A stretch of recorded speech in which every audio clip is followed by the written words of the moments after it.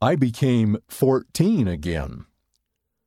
While on business in Rochester, New York, USA, I decided to make a short drive to church history sites in Palmyra, about 25 miles or 40 kilometers away.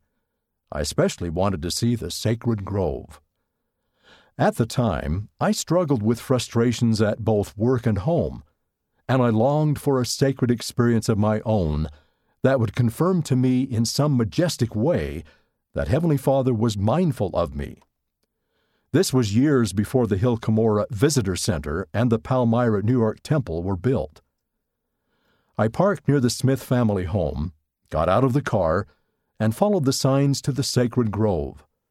With a prayer in my heart, I walked along the path through the trees. I pondered as I walked, and I even knelt to pray. I felt calm, but I saw no pillar of light and felt no overwhelming emotion. My worries and concerns still weighed on my mind. Somewhat disappointed, I made my way to the reconstructed log home where the Smith family had lived. I imagined them working, reading scriptures, and praying there. I visited the upstairs room and the kitchen with its brick fireplace, wooden table and chairs, plank floors, and simple furnishings. I was struck by the thought that it was in a home like this that a 14-year-old boy lived when, full of questions, he determined to go and ask of God. As I stood in the doorway, ready to leave, I looked toward the Sacred Grove.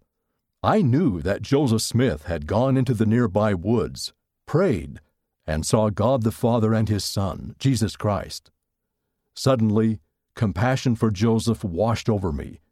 It was as if I was feeling what Joseph had felt before he prayed. I lacked wisdom, but I knew that I could ask of God and receive answers.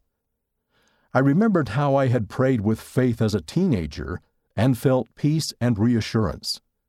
I felt that same hope and love fill my heart. It was as if I was 14 again. I bowed my head and offered a silent prayer of gratitude. I had received my answer. Heavenly Father was aware of me. And if I continued to trust Him, He would continue to respond.